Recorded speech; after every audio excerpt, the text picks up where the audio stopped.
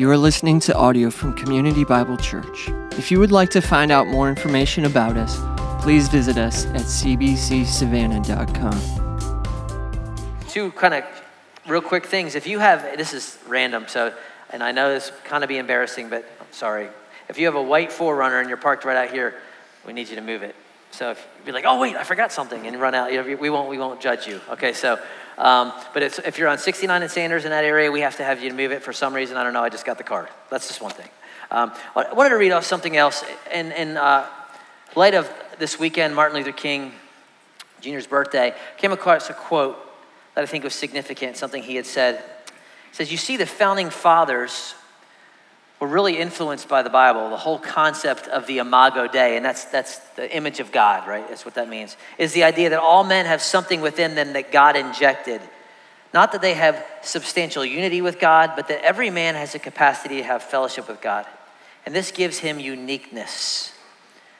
There are no gradations in the image of God. Every man from a treble white to a bass black is significant on God's keyboard, precisely because every man is made in the image of God. One day we will learn that. We will know one day that God made us to live together as brothers, to respect the dignity and worth of every man." Something that we've seen some progress, but we're not there, especially in the church, and we're working towards that. But the idea that man is made and woman is made in the image of God there has value. And it's not just about the races, it's also about, and this is something that our church works with and is passionate about, is about the unborn. And so we support ministries in this city and beyond that defend the life of children in the womb. One of those ministries is Thrive. We have a great partnership with them. We've done a lot of work with them. And they are actually having an event next door this afternoon at 4 o'clock. They're going to be showing the movie Unplanned. We've kind of opened the doors for them. And so if you would want to come and see that, the whole city of Savannah has been invited, but we would love for you to be a part of that movie. And just that event next door, and just be a part of what we're doing and that what God is doing. But this is not a political issue in any way, shape, or form. It is a biblical issue because God created all men and women equal in his own image and have thus inherent value. And so we want to defend those things, whether it's racial reconciliation, whether it's the unborn.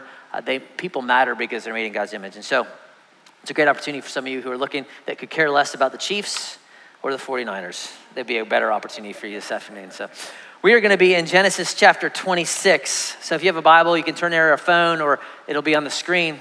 Genesis is the first book of the Bible, so it's pretty easy to find. So I watched the game like many of you on Monday night.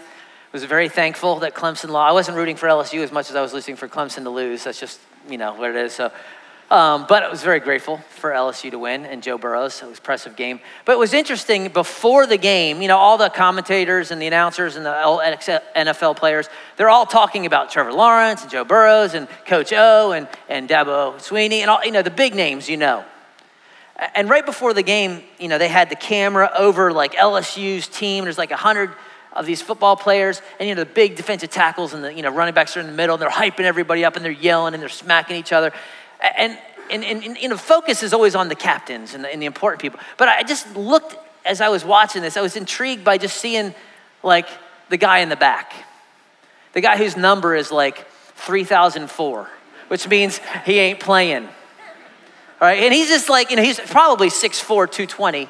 But compared to those monsters, he's just a little guy in the back that no one notices except his mama. His mama's like, just see him, he's back in the back, right? He's not going to see the field. His uniform will not smell a lick like dirt or sweat because he's not getting in the game. He's just a normal guy in the back that no one really notices. Nothing extraordinary about him. And as I come to this text today feels a little bit like that. It's just kind of one of those chapters that if you look for sermons on this chapter, you're not going to find a lot. And actually, to our shame, me and Clint, so when we were planning out this series and we had, this week 1, week 2, week 3, week 4, we forgot this chapter altogether. So I opened up my notes on Monday, getting ready to study. Okay, what's this week? And I'm like, wait a minute, I can't be in Genesis 27. We didn't do 20, and we forgot this whole chapter in our plan. I threw our whole schedule off because it's so just a guy in the back. There's no, miracles. There's no Red Sea parted. There's no, extraordinary events. It's the guy sitting in the back, right? we started this series last week. We called it Meant for Good, where we're unpacking the second half of the book of Genesis. And Genesis, really, you could break it down in like 5 sections. It really is the story of 5 guys, not the hamburger joint, but 5 guys, okay?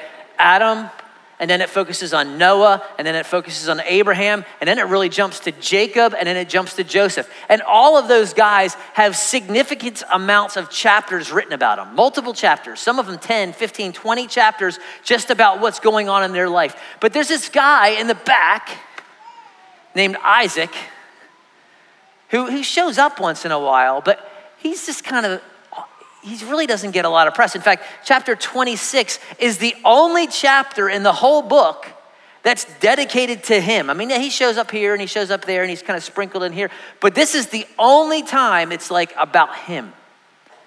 And as you read this chapter, I don't know, some of you read ahead.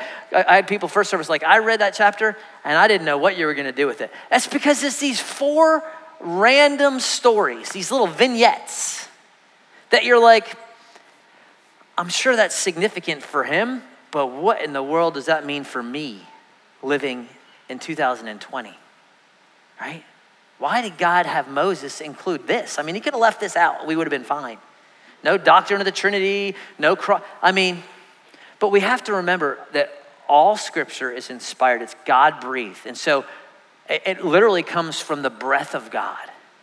And for some reason, God has Moses put these little vignettes down so that we may know something about this normal guy sitting in the back that you won't even notice.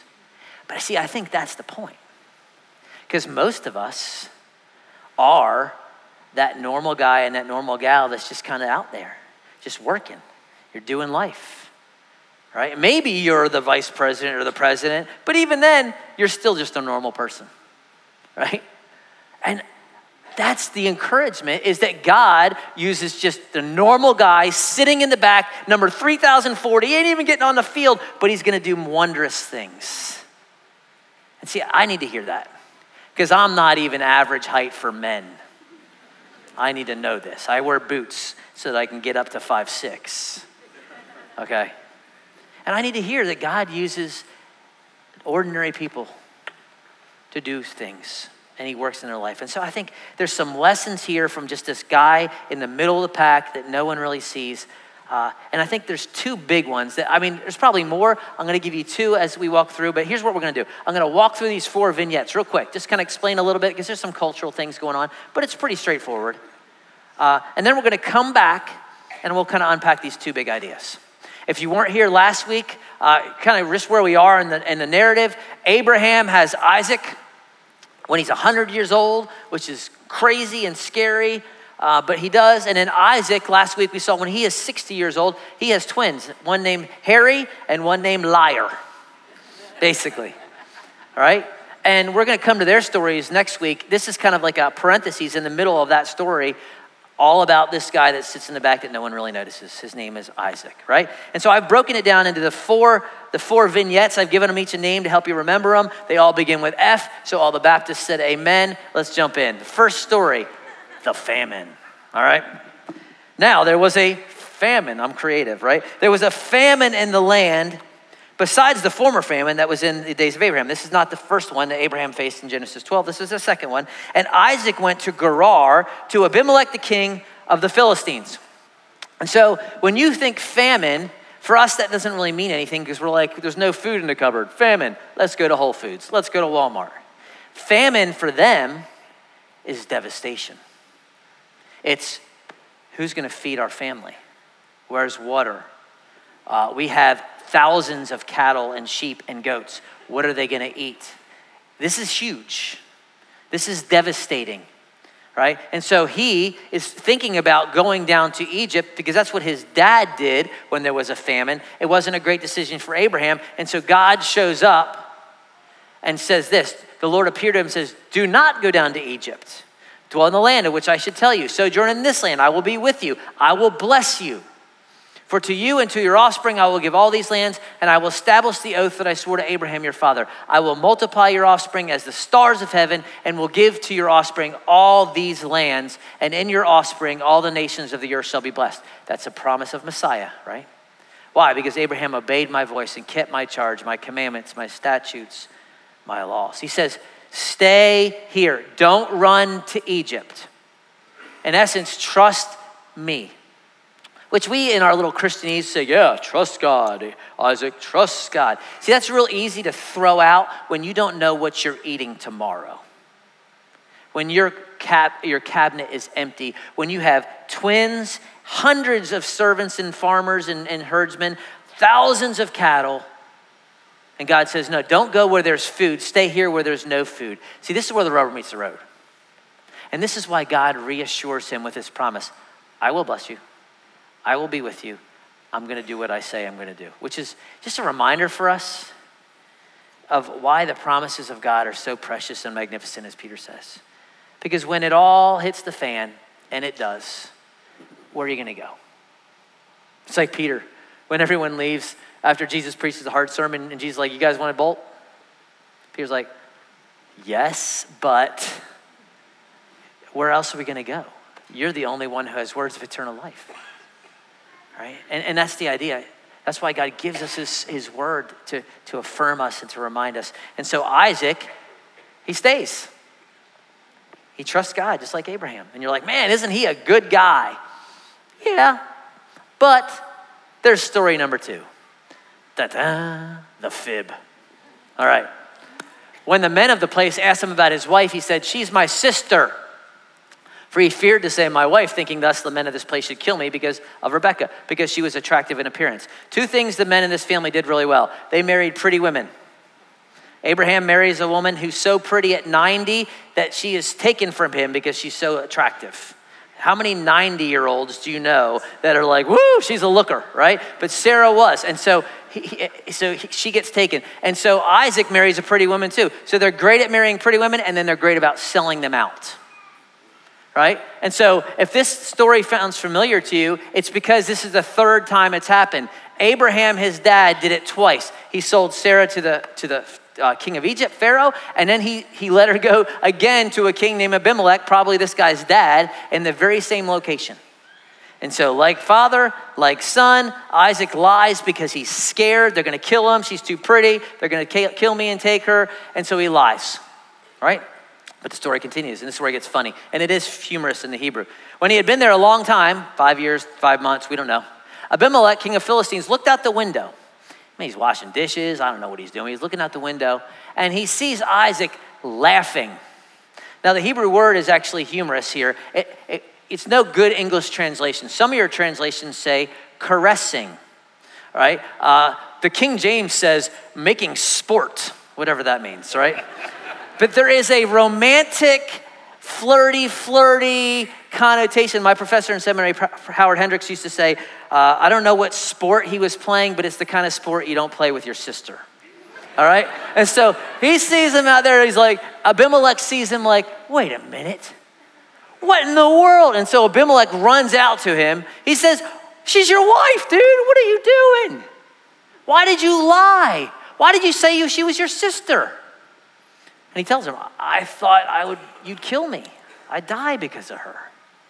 And Abimelech said, what is it you have done? One of us might have easily lain with your wife and you would have brought guilt upon us. One of us could have christianmingle.com or farmer.com and grabbed her and, then marry her. And then where would we be? So Abimelech warns all the people saying, whoever touches this man's wife, you're dead. You're dead. So that's the story of the fib. Next story, the longest one, the friction. Right? The friction. Isaac sowed in that land and reaped in the same year 100-fold. And so in the time of famine, when everyone else is starving, he plants, and he is being blessed 100-fold. Right? And it's because the Lord blessed him, and he becomes rich, and he gained more and more until he becomes uber rich. Right? And he had possessions and flocks and herds and many servants. And so you think about this. He just lied, he doubted God, and God blesses him. Why would God do that? Because that's the kind of God we have, y'all. Just like Clint said at the beginning of the service, he loves us not because of us, but because of him. That's just the kind of God he is. And so he's blessing him because he said he was going to bless him. But the Philistines, they were mad. They envied him. They see he's got all this stuff and we are starving. He's eating filet mignon and we're eating ramen. And so they stopped and filled. They're just bitter and angry. And you've seen these people before. It's your neighbor. Your roses look good. Your camellias look good. Your flowers are good. Your yard looks good. Theirs looks like trash. So what do? They let their dog run in your yard and, go and put spots in your yard. And they'll throw their trash in your yard, right? Because they're mad. That's what they're doing. They're going and filling up all his wells. Because a well was a sign of, I own this land. This is my land. And so when, at night they go and they fill in the well. Man, get out of here. It's not your land, it's our land, right? And they keep doing this, right? Even though Abraham had dug all these wells. And so Abimelech tells Isaac eventually, dude, you got to roll. You got to go away from us. You are too strong. You are too mighty. And he doesn't get it yet why this is going on. He will. He says, you have to leave. And so in his humility, Isaac, who's stronger than them, he's richer than them, he doesn't have to go anywhere. He leaves. So he departs and he encamps at the valley of Gerar. He settles there. And he pitches his tent, he digs a well. The wells that his dad had dug in the previous days, which the Philistines had filled in. And he gave them names, the same names his father had given him. But when Isaac's servants dug the well in the valley and found a well of spring water, the herdsmen of Gerar quarreled with him. They come up and they say, that's our water. Get out of here. You can't have our water. So he called the name of the well Esek, right? Which means fight or struggle and contention. And so because they contended with him. And so he leaves. He digs another well. They quarrel over that one. So he calls that Sitnah, which means to be opposed or adversary. He moves away again. And there he digs another well. This finally gets far enough away that they do not quarrel over it. So he calls its name Rehoboth, which means room. So God has given me room. The Lord has made room for us, and we shall be fruitful in the land. Now notice the order. This is significant. We'll come back to it. He goes to a place, he pitches his tent, he finds water, then he's opposed, then he leaves. Repeat. Pitches his tent, finds water, then he's opposed, and he repeats. Finally, he goes to a place where he's not opposed, but he still pitches his tent, he finds water, he's not opposed, but then he leaves. From there, he goes up to Beersheba. And it's almost as if God is moving him, and we'll come back to this. Beersheba was the place when the great episode on the mountain, when Abraham takes Isaac up on the mountain and he's about to sacrifice him on the altar, and God stops him and provides a substitute, a picture of what would happen one day with God the Father and Jesus. As soon as they come down from the mountain, they plant themselves in Beersheba. It's a place where they had fellowship with God and they walk with God. It was a sweet time of communion with God in their lives. And now he finds himself back there, and God shows up and says, I am the God of Abraham, your father. Fear not, I am with you. I will bless you. I will multiply your offspring for my servant Abraham's sake. And so he builds an altar. He calls upon the name of the Lord. And then he pitches his tent. Notice the order. Again, we'll come back to this. It used to be pitch tent, get water, get in a fight, leave. Now it's altar, worship, pitch tent, right? And then Abimelech shows up. Abimelech shows up again and he's thinking, what now? From Gerar with Ahuzah, or whatever his name is, advisor of Philcol, the commander of his army. And Isaac said, what have I done now? I moved away, you kicked me out, you hate me. What have I done to you now? And they said, we see plainly that the Lord's with you. Now they get it. God's on you, God's with you. We said, let there be a sworn pact between you and us. Let us make a covenant with you that you will do us no harm, just as we have not touched you and have done nothing but good and have sent you away in peace. You are blessed of the Lord. And so they make a feast, they eat and drink, they make a covenant in essence that we're going to be at peace with each other. And Isaac sends him away. He doesn't have to, he could have smoked him, but he sends him away in peace. And on that very day, his servants come in and tell him a well that they had dug and said, we have found water, and he called it Sheba. Therefore, the name of this city is Beersheba to this day, right? And that is the story of the friction. And then the last one real quick is the story of the fam. When Esau was 40, he took Judy, a daughter of Beeri, and the Hittite to be his wife, and I call this woman Bessie, because who wants to be called base math? The daughter of Elon the Hittite, and they made life bitter. These daughter-in-laws drive Isaac and Rebekah nuts. And it's because Esau is really trying to just stick it to his parents. He marries Hittites. Instead of marrying in the clan like Jacob is going to do and like Isaac did and like Abraham did, he goes outside and he marries 2 pagans just to stick it to mom and dad, right? Family struggles, right? Christmas was no fun at Jacob and Rebekah's house, or Isaac and Rebekah's house. Right? Life is bitter because of these 2 women. And then that's the end. All right? 4 little vignettes. May the Lord bless the reading of his word. Okay, amen. Let's go, right? What do you do with stories like these? I mean, yeah, it's great to hear about water in Canaan and family issues. How do we living in 2020 deal with passages like this? Why does God include this for us? I'm sure there's many reasons. As I kind of thought about it this week, I think 2 stood out to me. 2, I think that for us, just regular people, middle of the pack, back row of the huddle, I think there's some encouragement and lessons for us here. So let me give you 2 things to think about. And then we'll move to worship. And both begin with P. I mean, I got 4 F's, I got 2 P's. I'm on a roll today. No alliteration for 6 months for me. Here's the first one. Potential.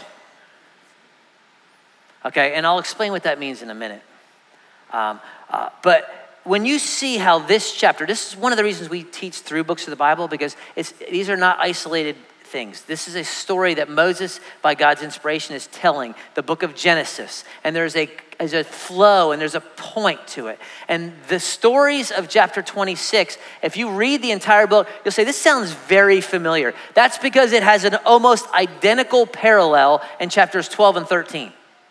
So in chapter 12, God says to Abraham, go to this land. In chapter 26, Isaac, stay in this land. In chapter 12, there is a famine. In chapter 26, there is a famine. In chapter 12, Abraham sells his wife out.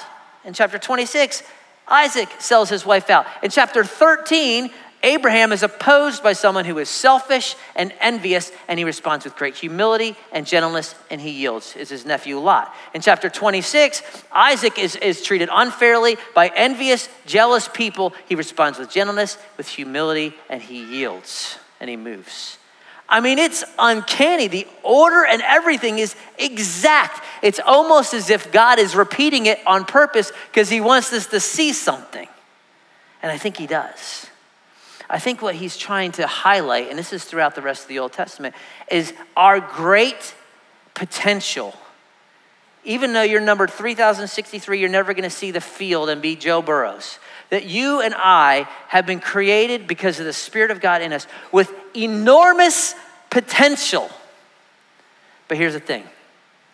It either could be a potential for good or a potential for not good. That you have the potential for a generational impact, that there will be generational faithfulness after you, or there's a potential for generational sin. And when I mean generational, I don't mean my generation listened to Michael Jackson, wore swatches, and rolled our cuffs up. Yes, that was great, but that's not what I mean when I talk about generation. When I talk about generation it's that your generation will impact the one coming behind you just by nature of proximity, for good or for bad. So Isaac sells out his wife. Where did he get that idea from? His dad, who did it twice, right? Isaac responds with great humility and gentleness and yields, which is good. Where does he get that? Where did he learn that? His dad. See how the potential for generational sin is there, but also the potential for good is there. And I think the repetition of this book highlights it. And we see this throughout the Bible. Read 1 Kings 15. It's just a list of a bunch of kings. And this king walked in the way of his dad. This king walked in the way of his dad. This king walked in the way of his dad. It's a train wreck all the way down. You look at King David. What is David? David's a man after God's own heart. But at one weak moment, he lusts. He takes a woman that's not his own, and then he murders. What does his sons do? His one son rapes his daughter because he lusts after her, and then this son kills this son. And it's this idea that God says in Exodus 34 at the end, he says he doesn't clear the guilty, visiting the iniquity of the fathers on the children and children's and children, third and fourth generation, when its sin is unchecked. it keeps rolling, right? It keeps rolling. And what I want us to see is, right, and I think what this text is highlighting is you have the potential to have great impact on those coming behind you. But you also have the potential to bring a train wreck. And on the negative side, it's just simply this. Just be aware of your weaknesses. Where are you weak? Where do you struggle? Right? And we cannot just be apathetic. Well, that's just the way I am. That may be true. This is how my daddy was, and this is how his daddy before him. But do you want the next generation to be that way too? I don't think you do. Right? And so it's just acknowledge that. And we get this. So even in non-Bible terms, we get this, right? Because we'll be like, he's just a chip off the old block. That's his daddy's daughter right there. I remember his daddy just like that. We get that. The idea is we don't want that. Because I don't want my kids to struggle with the stupidity of my decisions that I made. And maybe my dad did it. And I am not saying, just please hear me, I'm not saying that if your children do X or Y, that it's your fault. I am not. Everybody's got to make their own decision. We all do. But we have the ability to encourage and break generational sin curses because God has allowed that in the gospel. It doesn't have to be that way. You're an alcoholic. Your kids don't have to be alcoholics. You're a greedy, prideful, selfish jerk. Your kids don't have to be that. They don't. You have the potential to see them be generous and kind and godly. And that's the goal, right? But if we're just if you're like, well, I just have a temper and that's just gonna be the way it is. If you're just fine with that, then when you take the keys from your 17-year-old and say, you ain't driving anywhere, don't be shocked if they flip out. Right? If you're abusing alcohol or something else, don't be shocked. If you have no value on the things of God, don't be shocked. But we don't want that. The goal is generational faithfulness. And if we're going to see that, just two things. Right? You want to have an impact for good. Thing number one is just be what you want them to be. If you want your kids to be generous with their time, and it doesn't have to be kids, your roommates, you're impacting at work, whatever. You want someone to be generous, and you got to be generous, right? You want them to, even as simple as this, you want your kids to sing in church. Why don't you ever sing? Because they're looking at you and you're like, be what you want them to be. You want them to work hard?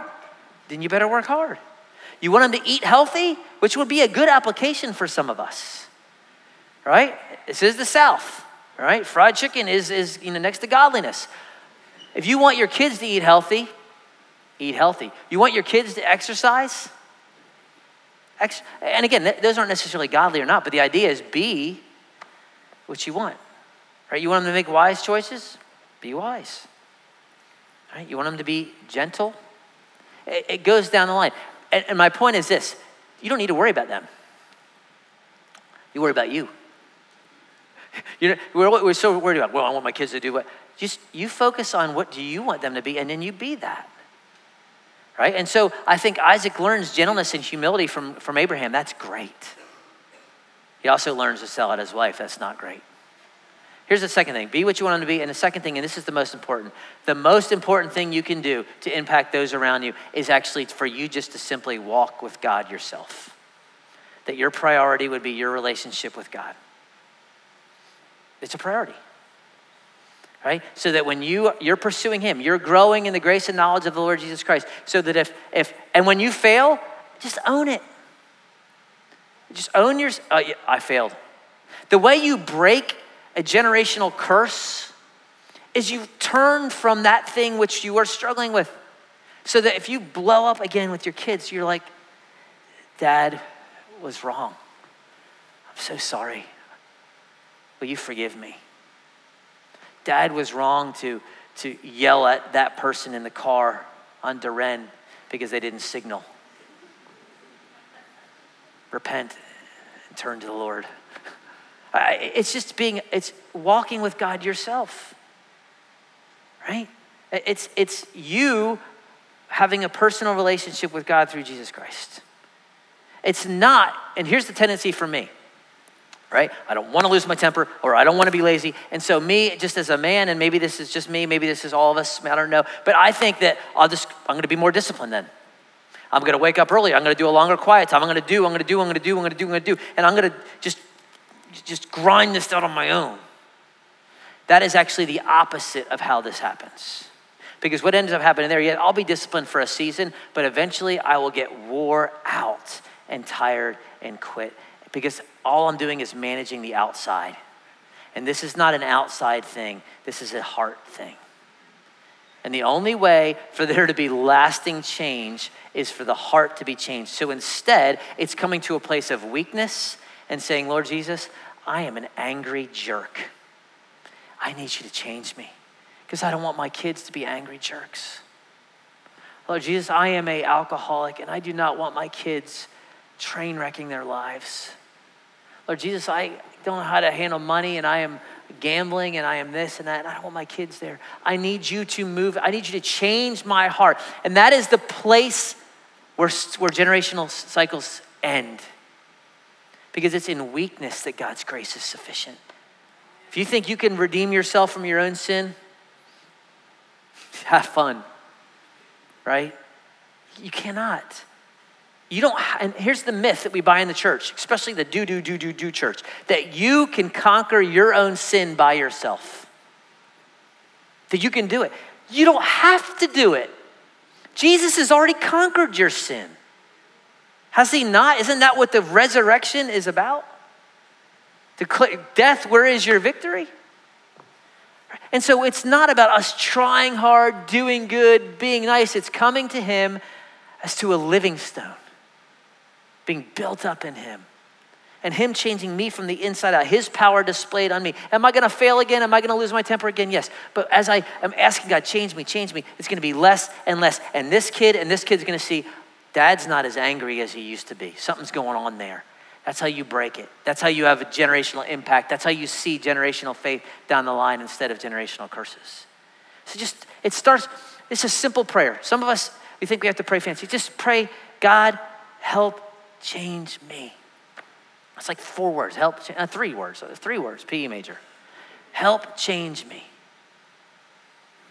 If you would pray that prayer, and maybe this week, right? This is not beat yourself up. We failed as parents or grandparents. No, this is not that. What this is Abraham, even though he failed, Isaac was godly. Godly failed? Yes. Isaac failed, but Jacob actually turns out okay. And his kids actually turn out okay. They got messes, yes, but we all do.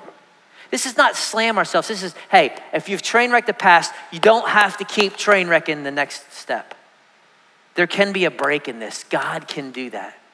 He is sufficient to do that, and you can have hope in that. And so maybe this week, you get alone, get out your journal if you're a journaler, get out your notebook if you're a notebooker. Maybe you don't write anything down because you'll lose it anyway, fine. But think about just kind of 2 sides of this. Number 1, what do I want those in my influence to be? What do I want them to be? I want my kids to be servants. Great. That's a great goal. So then you can say, okay, how am I going to model that? So that they see that, and how can I bring them in? Because if you don't have a goal, if we all say, yeah, I just want to be godly, and we have no goals, I'm just telling you, you'll hit the target you aim at every time. You aim at nothing, you'll hit nothing. So if you leave here and say, yeah, I want to get rid of, I want my kids to be this, but you think about it, and what are we going to do? It's not going to happen. So think about it. Okay, I want my children to, be committed to being with their youth group. Great, what's that look like? I want them to be servants. Think about it. And then you model it for them. If you say, I want my kids to be in community, then you gotta be in community. I want my kids to be generous, you gotta be generous, whatever that is. And then think about the negative aspect. What don't you wanna pass on? And that's the area to start praying. God, change my anger, change my lust, change my money issues, change my selfishness. And ultimately, the most important thing you can pray is that your kids would know Jesus. Because it doesn't matter if they end up working for Bill Gates making $1 billion a year. It really doesn't. Because if you gain the whole world and forfeit your soul, it means nothing. So pray. It's good to teach them to work hard. It's good to teach them to get good grades. It's good to teach them to be nice. Ultimately, though, we want them to know God. And so that's the goal. But you have great potential, CBC, because the Spirit of God is in you. And so let's let's see what God can do if we just pursue him. You don't have to worry about everything. You just walk with God. Don't worry about your spouse's walk with God. Don't worry about your kids' walk with God. You walk with God and you see what God does by the Holy Spirit. That's the first one, potential. Real quick, second one is this. I couldn't decide on which P to use, so I put them both. You can choose. What's the point? What's the purpose? If you read this chapter, if you get back a little bit, this is just life. It's your life. It's my life. It's got a famine. Anyone ever have a famine in their life? You dry, you weary, feel like you're sad and you don't even know why you're sad. All right, you feel like you're wandering. You ever have that? You ever have any fears? He's afraid. You got fears? How am I going to pay for college? How am I going to pay the mortgage? What are we going to do? What am I going to do this? What school will you put in our kid? When am I going to get married? How am I going to have kids? You got fears? What's next? Sin? Anybody got sin? Anybody try to take control and self-preserve and lie and try to get what I need to do? None of y'all do. First service was loaded with sinners, but you guys are good. What's next? Annoying people. Any of you got annoying people? You're not looking to the right or the left. I saw one guy look to the right, like, yep, yeah. You got hard people in your life? A boss, a teacher, a neighbor, right? Struggles, hassles, things you weren't expecting. I got to move jobs. I got this project. You got people coming behind you. You do a great job. You do a great project. Someone comes behind you and just shovels dirt in it. You're like, I just spent 3 months on that and you just trashed it. You got that? How about family issues? Anybody? No one here has family issues because you're second service, right? You're good. First service is all the struggles, right? You got teenagers, you got family issues. You got kids that don't sleep at night, you got babies, you got family issues. You got an in-law issue, you got a cousin, crazy Uncle Larry. This is life. Is it not? Is it just kind of like, yep, got all that? Maybe certain seasons more than others. And here, what's the point then? So Isaac is much like us. He's driven by his circumstances. Got a famine, gonna move. I'm afraid, gonna lie. All right, I move to a place. What's the first thing I do? I find what I need, water. Pitch my tent, find me some water. Uh-oh, fight, move. Pitch my tent, find me some water. Uh-oh, fight, move. Everything he's doing up to this point is just based on his circumstances until he realizes when he gets to Rehoboth, it's almost like God has been doing something here. Because you look on the map, what's going on is, I guess for you guys, okay, this is the Med. He's here. He's getting moved slowly back to somewhere. Where? To Beersheba. Why Beersheba? Because that's the place where God's presence and intimacy and worship took place. And God is using all these little deals in his life to drive him, right? And he doesn't see it at first. It's plant myself, find water, move. Plant myself. Finally, he gets to a place where he doesn't have to move. He's like, wait, it's maybe God's doing something. And this is why it's significant, because when he gets to Beersheba, he doesn't do the normal, right? He doesn't pitch his tent, find water. What does he do? He makes an altar. And he worships God. And God shows up and speaks to him. Then after all that, what happens? Then he pitches his tent. Then Abimelech comes and says, we want to be on your side. And then he finds water. See the switch? He's no longer thinking about me. Now he's like, I need to be close to where God is. I need to be where God is. And that's, I think, the point of all these things in his life. That God is trying to push him. And for a while, he's having to push him. And finally, he gets to a place where he actually can be led. He's like, oh, I get it. You don't need to push me anymore. I'm going. The place of God's presence. The place where he was close to God, of intimacy. And as one writer put it, I wrote it down. The place for God's people is the place of God's presence. That God desires intimacy with every single person in this room. Yes, you number 3043 that'll never be on the field and you're in the back of the huddle. God loves you. God wants you. God chooses you. But I'm just normal. I'm just this. I was a liar. God wants you, and he wants intimacy. Behold, I stand at the door and knock. If any man or woman hear my voice and opens the door, I will come in and I will dine, and he with me. That's what he desires. Draw near to God and he draw near to you. And I think that the point of this passage is the point of our lives, that God allows things like famine in your life. Wouldn't choose it, don't want it. But why does he allow it? So that you will realize that God will sustain you even in the desert. Right? That man does not live by bread alone, but every word that proceeds out of the mouth of God. That he will provide living water that will spring up within you. That's why God allows famine, to push you towards himself. God allows you to be afraid. Why? So that you will turn around and realize that though I walk through the valley of the shadow of anxiety and depression and loss and bankruptcy and confusion, that I walk through that valley, that I shall fear no evil, because your rod and your staff, they're going to kick someone's butt. That's the idea, that I'm protecting me, that you will never leave me or forsake me, that greater is he that is in me than he that is in the world. So maybe God's allowing you to be in a place of a little fear because he wants to draw you close to himself. Even in your sin, some of you are just feel so guilty because of a past. And Jesus is saying, was my cross not enough for you? I gave everything I could.